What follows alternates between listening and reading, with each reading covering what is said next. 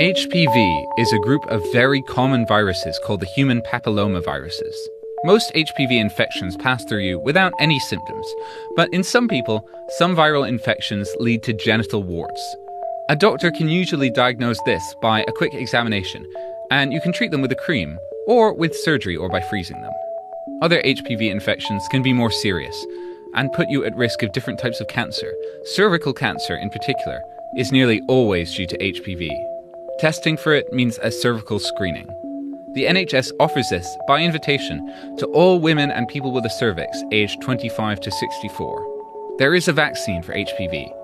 And starting in September, all school children aged 12 to 13, no longer just girls, will be offered the vaccine.